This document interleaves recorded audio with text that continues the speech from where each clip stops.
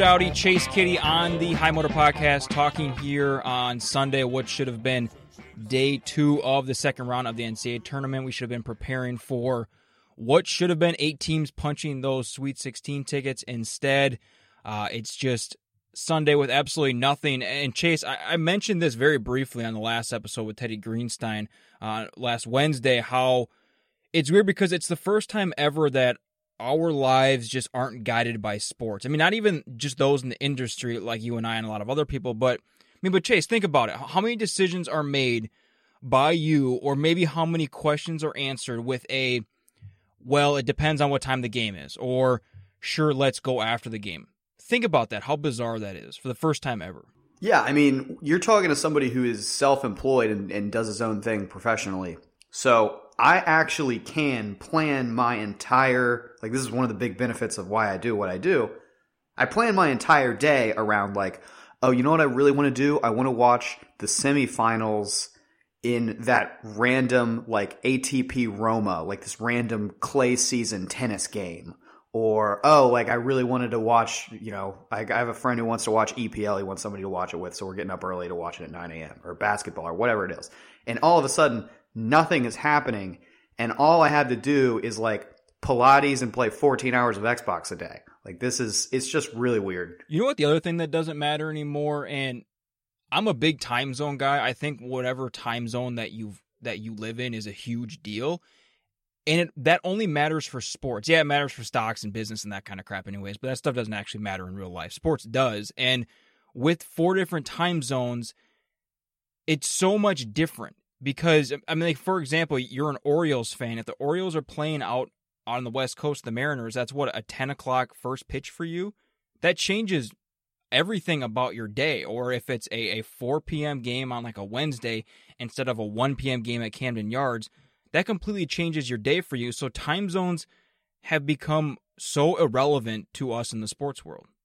Well, and you picked an interesting example because if the Orioles are playing the Angels and first pitch is 10:05, your boy is probably not staying up to watch them lose by 17 runs. But your point is well taken. All right, we're going to do 2 main things here. Number 1, some college basketball closure. How can we bring closure to a college basketball season that abruptly ended? And I intentionally waited, 10 days, 11 days out from when the season was actually canceled. I wanted to wait a little bit to kind of see how this sat. I've tried to avoid as much college basketball stuff. I had to mute Joe Lunardi on Saturday night because he's doing like those tweet updates of fictional games, and I get why he's doing it, and it's interesting, it's creative, but I've tried to avoid everything like that because it's annoying. Like, it's almost saddening to see. It's depressing, yeah. It is. It's extremely depressing. I was okay on Thursday. Like, I was in a decent mindset on Thursday. And then for whatever reason on Friday, I was just sad, like, the whole day. It was bizarre, and we're going to talk about closure here, and I get that this was the right decision, so I'm not in any way saying that this matters. We're just going to get that out there now. But on Friday, I just kind of had a crappy day because I was just sad. So we're going to talk about the closure of the college basketball season, and one piece of that is who lost the most. For which teams did this cancellation of the tournament suck the most?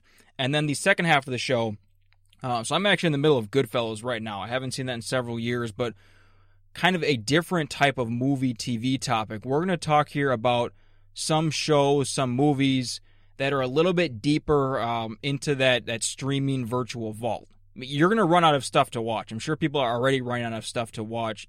Right, if you're not working from home, you and I are still, working on things, so I'm not just sitting at home watching stuff all day, but I'm even running out of things to watch. I'm sure a lot of people are if you're not doing anything. And then kind of with that conversation, I'm going to give Chase the floor also briefly for an expansion of that conversation into video games. If you guys still call yourselves gamers? Is that still in play? Sure. Gamers? Yeah. Closure. So again, I think the ultimate closure here, and I guess, Chase, you can disagree with me if you really want to. You seem to be very level-headed and reasonable, so you're probably not going to.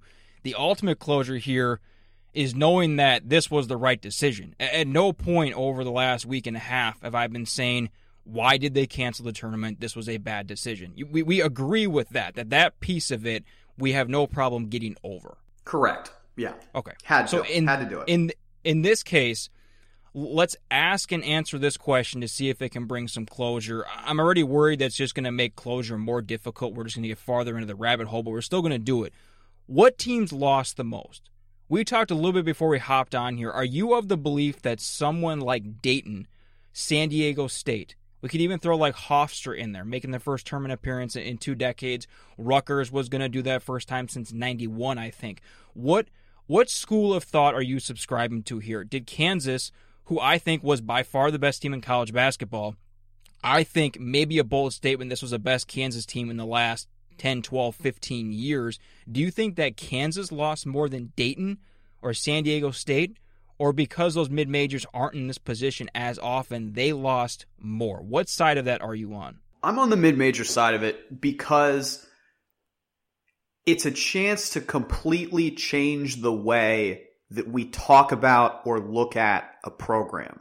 And I think, I agree with you. This Kansas team, especially by the end of the year, really, really good, man. I think it would have been really hard for somebody to beat them. I don't think they were unbeatable, but in a year where it seemed like, we talk about parity all the time, there was a lot of parity this year, even relative to other seasons. So I do think Kansas had a really strong case to make to go to the national championship game. But we don't look at Kansas any differently, right, from a national standpoint. Locally, if you want to talk about what happens in Lawrence, sure, there's more energy. You might even get a recruiting boost, even though Kansas already recruits phenomenally. You're obviously going to see donations go up. You're going to see applications to the school go up. Like, all of those things are going to happen. But I think looking at it from the VCU perspective is good. What happens if you erase the 2011 NCAA tournament? VCU is not today what it became, because you took that 1 year away from them where they made everything happen for themselves. Well, yeah, it would just go back to, and you can speak to this, better being in Virginia for a lot of this. It goes back to, I'm trying to think of VCU before that, because I remember they had the beat Duke upset in like 07. Yeah. So you kind of have to go back to what they were before 2011, and they were a pretty good program. I mean, they won 28, 24, 24, 27, and then 28 games in 2011. They made tournament appearances. They got better under Jeff Capel. They were really good under Anthony Grant. But so you're approaching this more of a, how do we treat these programs? And to you think there's a lot of value. There was a massive springboard opportunity for schools like San Diego State and Dayton. If those schools live up to the hype that they had built for themselves throughout the year, if they go on a Final Four run, if they play in the national championship game, even if they lose, I still think that's a massive get for those schools. Like, Brian Dutcher is probably never going to have a team this good again. Doesn't that seem unlikely?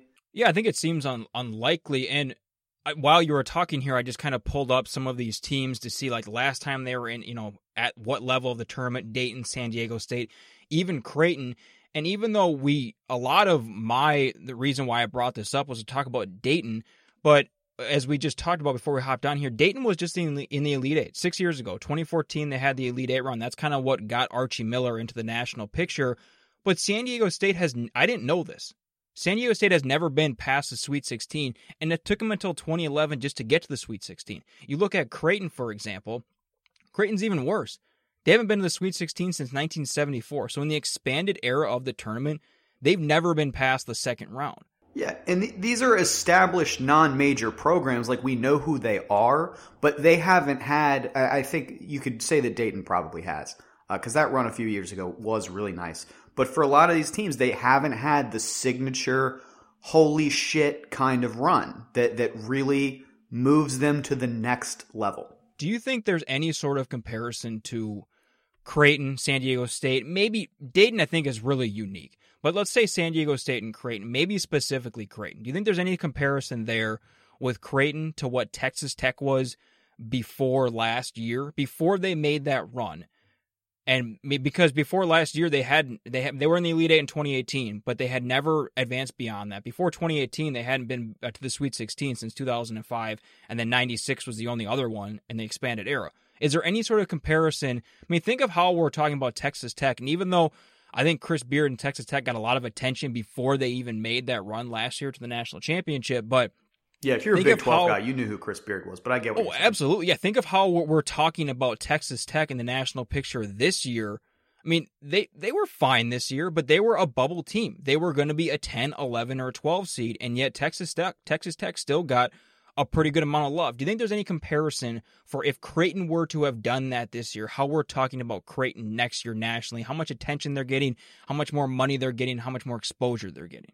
I think there's some comparison to be made, but I think when you're a Power 5 school and you do what Texas Tech did last year, it's going to resonate longer. You're going to get more out of that, right? You're going to have way more cachet for longer periods of time. It's going to be more sustainable. Like, all you really need is one good run as a Power 5 school, and then you can sort of establish yourself until you have a long bout of sucking, or your coach leaves, or you have some sort of scandal. Like, it's so easy to establish yourself as a Power 5 school. I want to push back against you a little bit here, and I'm really I don't think that I'm biased in this opinion. I really try hard not to be as a Kansas alum, but I think that I don't even disagree with you saying that it means more for Dayton, or excuse me, Dayton lost more, San Diego State lost more, Creighton lost more, Hofstra, Rutgers, that group of teams lost more. I still think that winning a national championship in the case of Kansas, who it's been a while, it's been 12 years. That's a pretty long stretch for a program like that. Winning a national championship, because Dayton was a good team. I don't know if Dayton was, and it's hard to say they're not a Final Four team because, as we've seen, anybody can make the damn Final Four. They can get the run and get there. I see Dayton as being an Elite Eight team.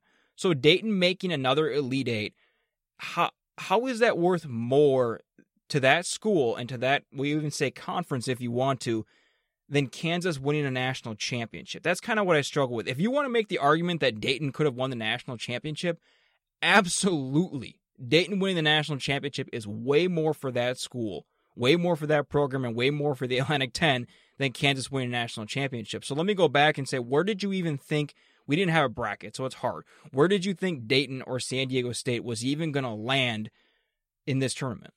Man, questions like that are always just so hard because it's all about matchups. Yeah, I'm not telling you anything you don't already know. But ballpark, what would you put them at? Are you kind of pegging them as like, yeah, Dayton was a Sweet 16 Elite 8 team? I think they could have both gone to the Final Four. I don't think that's that crazy. Do you think they could have won the national championship? No, I don't. But I think they could have gone to the Final Four. And I think if San Diego State goes to the Final Four, that is a program-altering run. I don't think Kansas winning another national championship, even if it's been 12 years, alters where they are as a program. So that's the line for you. Even though with Kansas, I mean, we can talk about enrollment and fundraising and all that. Kansas will get an explosion of that. Ultimately, how much is that actually changing, and the bigger picture, how much is that actually changing the university? How much is that actually changing Lawrence?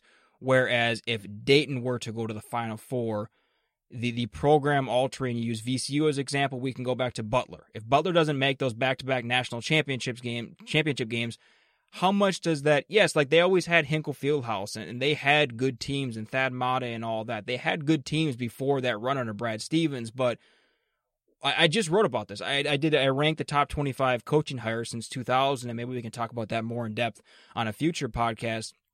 It doesn't seem like we really realize that Butler went to back-to-back national championship games. Like, we get it. Everybody knows that happened. But we don't think about like how unbelievable that is.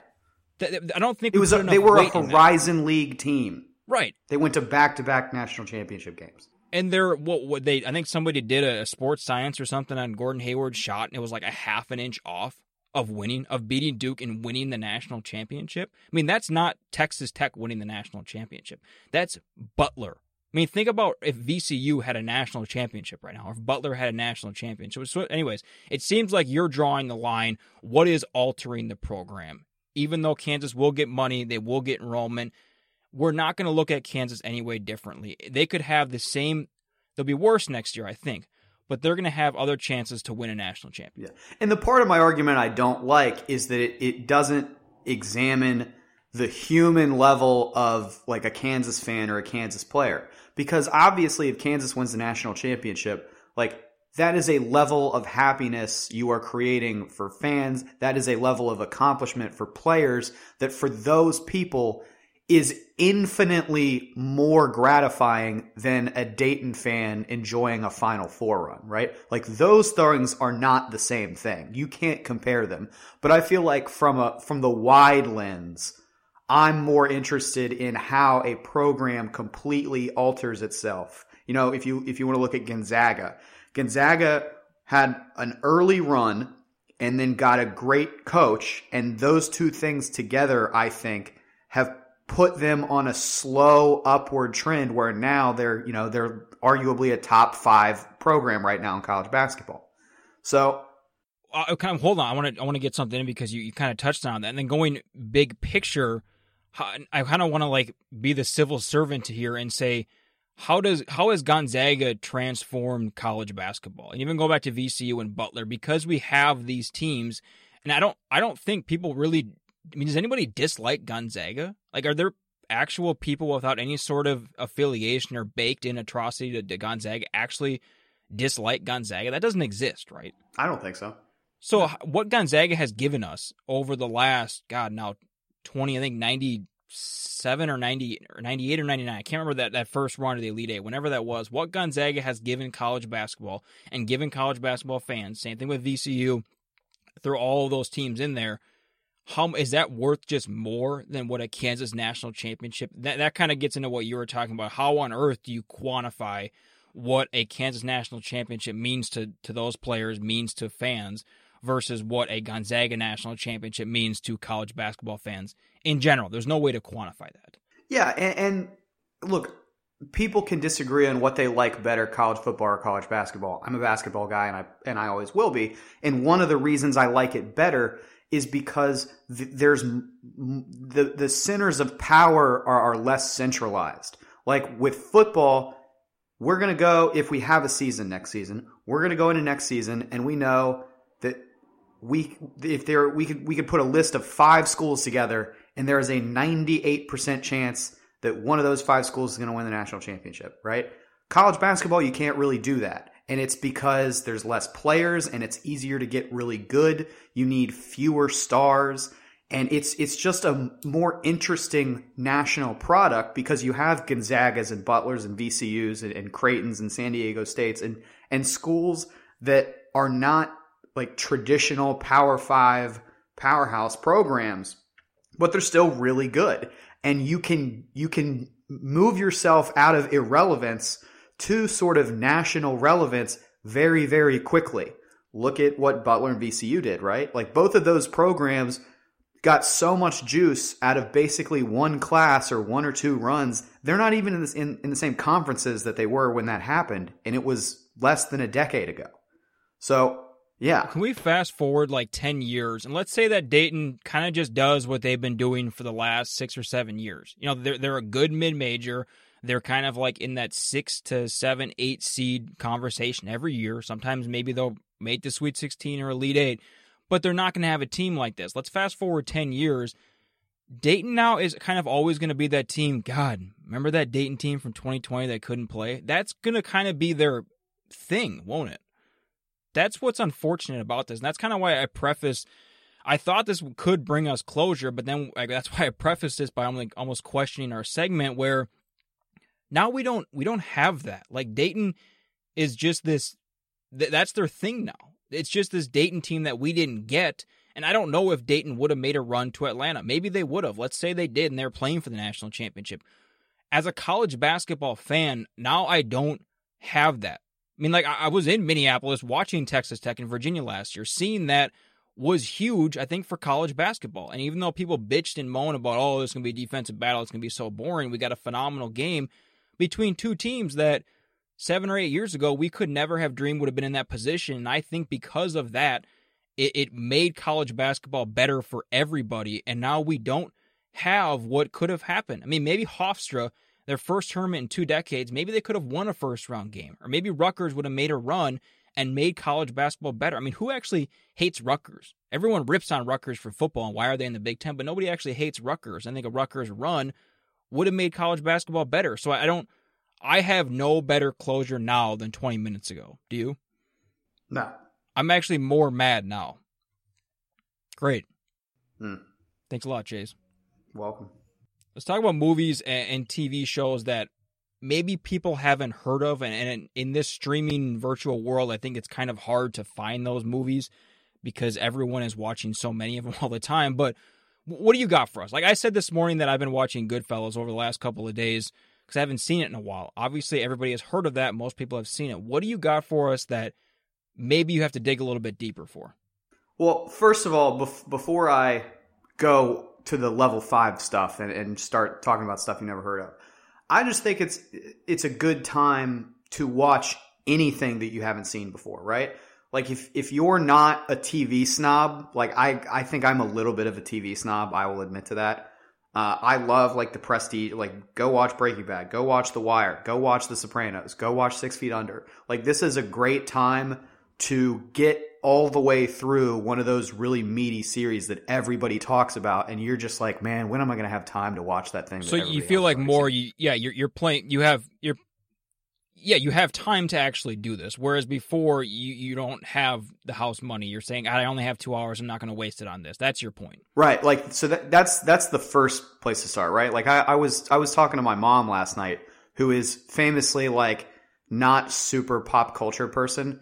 And I was like, man, if you're ever going to do this, like this is the time. You're stuck in your house. Like go watch something and that you would normally maybe not watch because you don't have the time.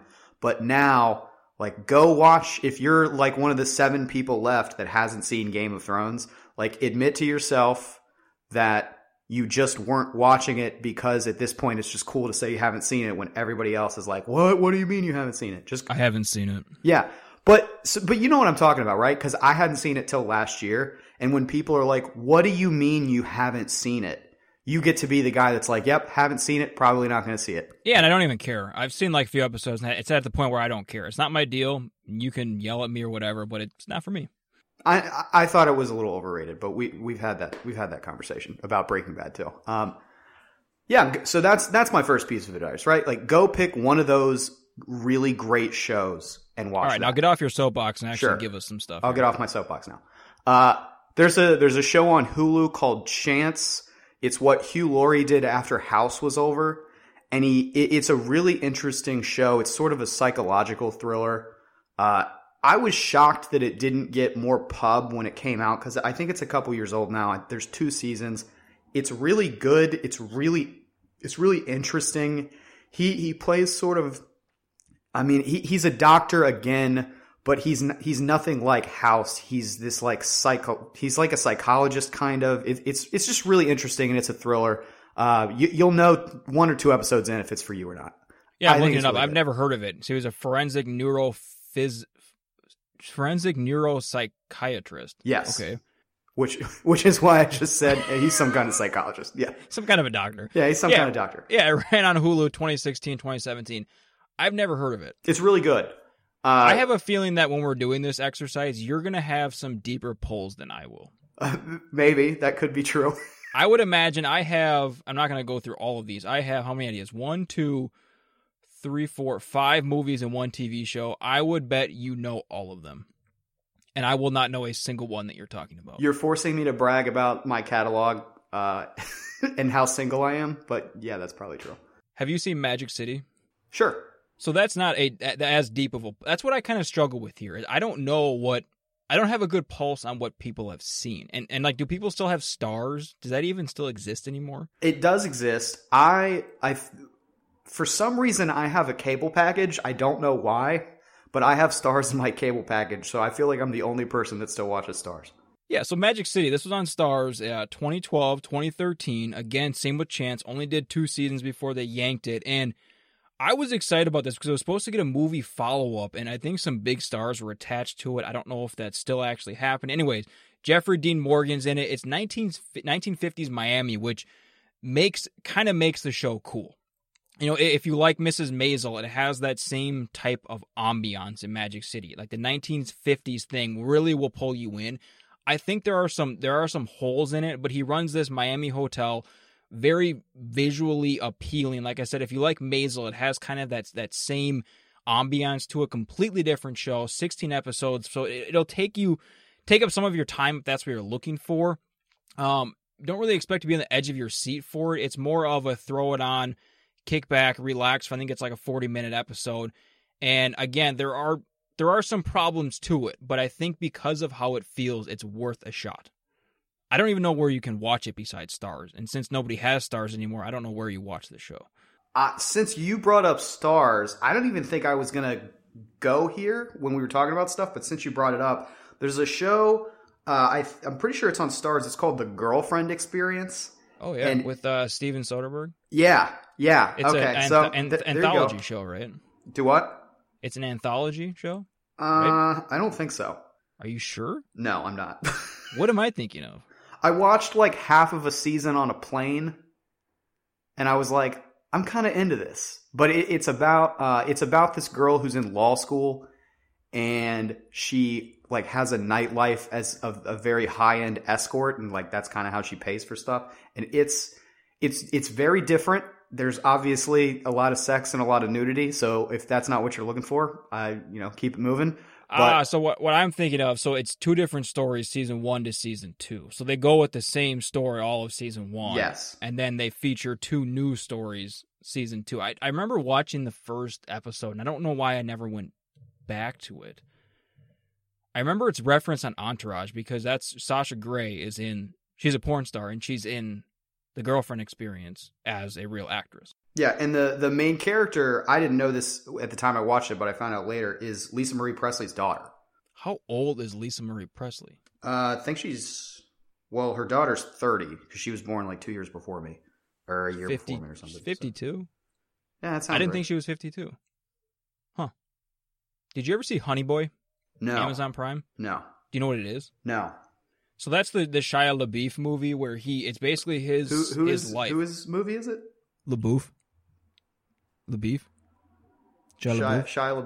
Shia LaBeouf.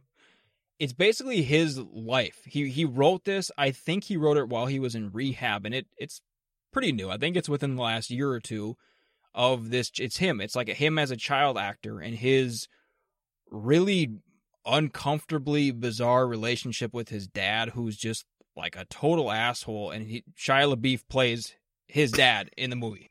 You know what I want? I want Shia LaBeouf to become like a part-time porn star, and then he can have a second persona that he goes into when he's shooting porn, and that guy's name can be Shia LaBeouf. That's the beef. Yeah. Anyways. Where's the beef? It's right there. Did you ever see him in American Honey? No. Do you know what that is? No. That's also one that's worth watching. It's a little bit longer, really slow, easy watch, but I would check out Honey Boy first. I think that's a little bit shorter. Lucas Hedges is in it. He plays the older version of Shia LaBeouf. LaBeouf? I'm just going with LaBeouf now. Anyways, it's a very simple, it feels like an independent film. I don't know if it is or not, but he wrote it. He's in it. Highly recommend it. You're going to watch it and walk away being like, what the fuck was that? But it's very real, and it's interesting. Different vibe than Peanut Butter Falcon is what you're telling me. I still haven't watched it yet. It didn't look like a movie for me until the entire alumni group from JMU was like, you have to watch this movie because they mentioned JMU in the movie. It's really long, right? Do what? Isn't it really long? I have no idea. It is. No. All movies feel 98 minutes long. All movies feel like they're 2 hours and 10 minutes to me now, so it's regardless of how long they actually are. It's are. Extremely short. Dakota Johnson's in it. Huh. Yeah. Huh. Big fan. Anyways. Yeah. Here's what I'm really excited about. And I would have said this regardless of, all of the other stuff that's going on right now. I really like that we finally are effectively turning video games into movies and TV shows. I guess it's not an 100% rate because that Assassin's Creed movie was god awful. Hey, really quickly, I saw Craig Mazin. I'm not a video gamer, so I don't know but he's adapting a video game Is that supposed to be a really big deal? Do you know what it is? I'm guessing you're talking about The Last of Us. But yeah, maybe. It was the one that was announced I'm just a big Craig Mazin fan, Chernobyl and all that stuff. Phenomenal. And I think, is that the one that he's doing? I'm guessing it's, and I was about to mention that. But yeah, he's doing The Last of Us. It's supposed to be a Us. really big deal. He's doing The Last of Us. So I didn't know who was adapting it. I didn't know it was Mazin. But obviously, can I interrupt you here? Yeah, go ahead. So I'm not a video gamer. I don't know any video games. Are there any movies based on video games that a non-gamer would not mind? Movies, I think it's really tough because they almost always flop. Because, and I think, not to go super deep into why some art works in some forms of art and not in others, but I think when you look at a game, it's a personal, you're putting yourself in the shoes of the character. You're actively doing that, where you might not do that with every movie. And then the other thing about games is they're drawn out over hours and hours and hours and hours. And they have all these complex themes a lot of the times when they're done well. And if you try to compress that into an hour and 45 minutes, it just doesn't work. So movies, I think the hit rate is very, very low. What's a good one? I honestly don't know if I can name one off the top of my head. Really? Yeah. So that's how big of a problem it is. It is, yeah. But we're seeing it now. And the other problem is they're clearly trying to expand the market. Hey, we're going to take this thing that's known by gamers and we're going to try to make it appealing to everybody. And trying to open up the material just doesn't ever work. But it probably works financially because there's a baked-in audience to that. I'm sure everybody goes and sees it, right? I think most of them flop. I think most of them flop critically, commercially, everything.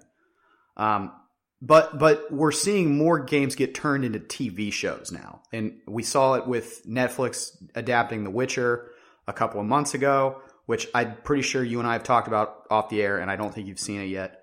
Nor maybe will you That ever. is not on the Andrew Dowdy list. Yeah, that's what I remember you saying, is that's not really your thing. But it did really well. Even with people who aren't gamers, even with people who maybe weren't necessarily looking for that type of thing. And obviously it did well on the heels of Game of Thrones, because I think the Game of Thrones crowd was sort of looking for their next TV show. And it's going to draw a lot of comparisons. It's way different, but I get it. There are people with swords, so it's going to get compared. The Witcher did really well, and now The Last of Us, which is a PlayStation game from 5, 6, 7 years ago, very critically acclaimed. When it came out, was hailed as this probably one of the 10 best games ever made. It involves zombies, but it's not a zombie game. I feel like when people get the idea of a zombie game, they get a very specific idea, and they're right to have that specific idea because it's a formula that's been done over and over and over again. This is a narrative. This is a story, and there are zombies involved. And they're not even zombies. It's almost more like, think if you've seen Supernatural, it's like the Croatoan virus. It's more like that than anything else. Anyways, it is Craig Mazin. Yeah, and Ellen Page plays the girl in the game, and so it had a remarkable cast even for the game. So I think it's very adaptable. It could be a great show. And obviously all of this is laying the groundwork for my Mass Effect script that I'm writing. So I'm just really excited about the whole thing. One thing, I'm going to give you the floor here to talk about video games. I know you said you have a podcast coming out this week kind of talking about the same thing here, but you've seen Chernobyl, right? Yes. I'm still shocked by how many, and I get it's on HBO and it's hard to find if you don't want to do it illegally, but I'm still shocked at how many people haven't seen it, because it's including movies, TV shows, everything. It's probably in the top 5 of things that I've ever seen in my entire life, and I'm still shocked at how many people haven't seen it, especially during this bizarre, loosely related times that we're going through. Does that surprise you how many people haven't seen it? No, because it's, first of all, the name, it sounds historical, right? So that's going to wipe a bunch of people out. It's on HBO. That's going to wipe a bunch of people out. But you're right. It is really good. I mean, it's phenomenal. So, yeah, can you name 5 things that are better? Off the top of your head, can you? I cannot. I can name ones that are close, but I think Breaking Bad is the best TV show. I don't really see Chernobyl as a TV show. I see it as an extended movie, and I think Chernobyl, it's better. I can't even, it's more of, I appreciate, and I listened to his podcast with John August, and like for 2 years, he was talking about how he was working on some project that requires massive amounts of research, and you didn't know what it was until obviously it was announced. And I can't even imagine how much time and work went into this, so I almost feel like I should appreciate it even more and move it farther up the list because it's so well done and it's so perfect. In that idea of it's not a TV show, it's an extended movie, right? Because we're talking about sort of like the miniseries idea. Like I would take, there's not a lot of competition in that lane, you know, because it lives between the two worlds. I think this first season of True Detective is better than it, but other than that, like, I don't know, man, it's up there. How often do you watch, and this is very often for me, how often do you watch a movie and you say, Joker, for example, I was watching Joker a few weeks back, and how often do you say, you know what, it was good, but I kind of wish it was a miniseries because I wanted a little bit more, not enough to be a TV show, but I wanted another, 5 or 6 hours. How often do you say that to yourself? A lot, and to take it to a controversial place that I know you're going to disagree with me because we've had this conversation off the air. I wish that a certain extra long movie that was recently put on Netflix that you don't like was actually a miniseries and not a movie. I would be fine if The Irishman was just wiped off of Netflix and I didn't have to see it every time I logged in. I know you feel that way. I mean, I'm watching Goodfellas right now, and it's the same exact movie. Like, I get it. I get why it is, and it's the same people working on it and all that, but it's the same exact movie, but way worse. It feels like some kid grew up loving Goodfellas and then just made a ripoff of it. And it is terrible. I'm sorry. You can have the floor for your video game discussion now as an apology. Look, not even a full discussion, just a quick plug, I guess.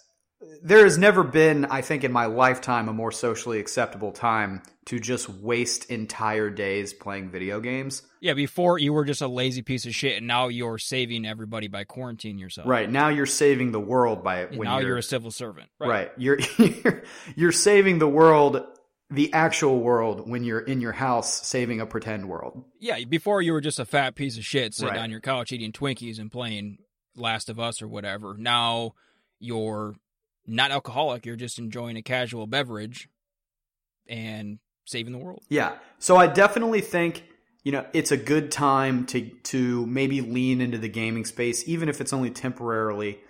For one thing, there is a new console cycle coming soon. So like they're going to release a new Xbox and a new PlayStation probably in the next 12 or 14 months. So you can get the current ones very cheap because they're going to put out a new one soon.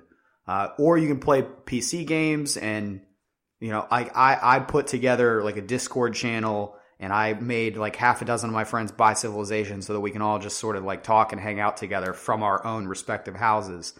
So it's just a good time to get into that. And if you are interested in, hey, I think I might want to do that, I might want to burn some time playing a game, like, getting these great stories that are being told, better than they've ever been before.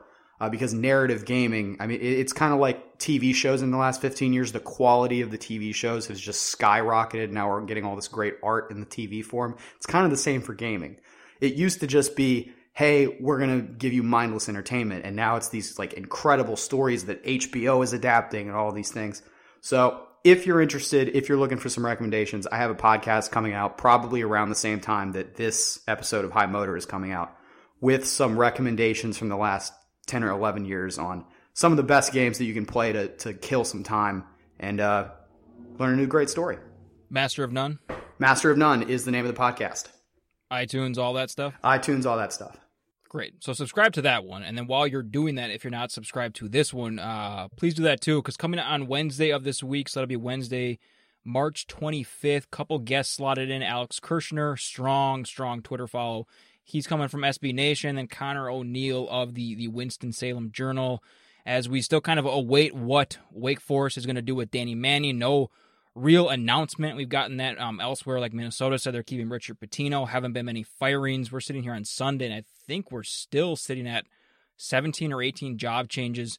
Well, I guess JMU just poached Georgia Southern, so we might be at 19. They did. No, yep. So maybe Danny Manning will be fired by Wednesday, and we'll have a ton to talk about with Connor O'Neill, or maybe he'll still be head coach by Wednesday, and we'll still have a ton to talk about with Connor O'Neill. Buyout, why they gave him that deal, and a bunch more. So check out Chase's podcast, Master of None, and we would love to have you back here on Wednesday. You can send any questions you might have for Alex or Connor to the show on Twitter at HighMotorPod. Chase, one more movie recommendation. What do you got? Anything ever written by Aaron Sorkin. Ever. How about that? That seems fair. I just went back and watched The Social Network a couple weeks ago. It's still awesome. It's still incredible. I don't love all of his movies, but I love that there are no lulls. They're a very crisp, fast watch. Yeah. You don't look at your watch or your phone while you're doing it. You plop it in, you plop Molly's Game in for the 900th time, and you just watch it. There are no lulls with it. Watch Molly's Game over the weekend again. Although Kevin Costner at the end felt a little forced. I would have been fine if that didn't happen. Yeah, I was even okay with the scene. It was too long. Like he gave you too much, and that scene's like 12 minutes long. It was like by the end, okay, I got it. Like you know everything. I understand. It just felt a little, and Sorkin sometimes does this. This is what you and I both love, Newsroom, but there are, in my opinion, some kind of like cheesy cliche moments in that with dialogue, especially in early in the first season, like episode 2 and 3, kind of weird storylines in my opinion. And that's where like that skating scene in Molly's Game just gets a little too weird and cheesy and cheeky. I would have been fine if they had just wiped that out. He showed up at like the trial for 30 or 90 seconds or whatever, and that was fine. I didn't even love the flashbacks that much. I don't know. He definitely struggles with subtle. He struggles to do subtle well. Yeah, that's fair. But I guess that's a good trade-off if you are going to write like incredible dialogue. Then I can learn to live with that. All right, Chase. Thanks for coming to this episode of the High Motor Podcast. Again, check out Chase's podcast, Master of None, this week. I'll be back on Wednesday again with Alex Kirshner, Connor O'Neill. In the meantime, the show on Twitter at High Motor Pod. At High Motor Pod or FOD? I think we're going to go with Pod. LaBeef. Thanks for dropping by this episode of the High Motor Podcast. Country roads, take me home to the place I belong. West Virginia, Mountain Mama, take me home. Country roads.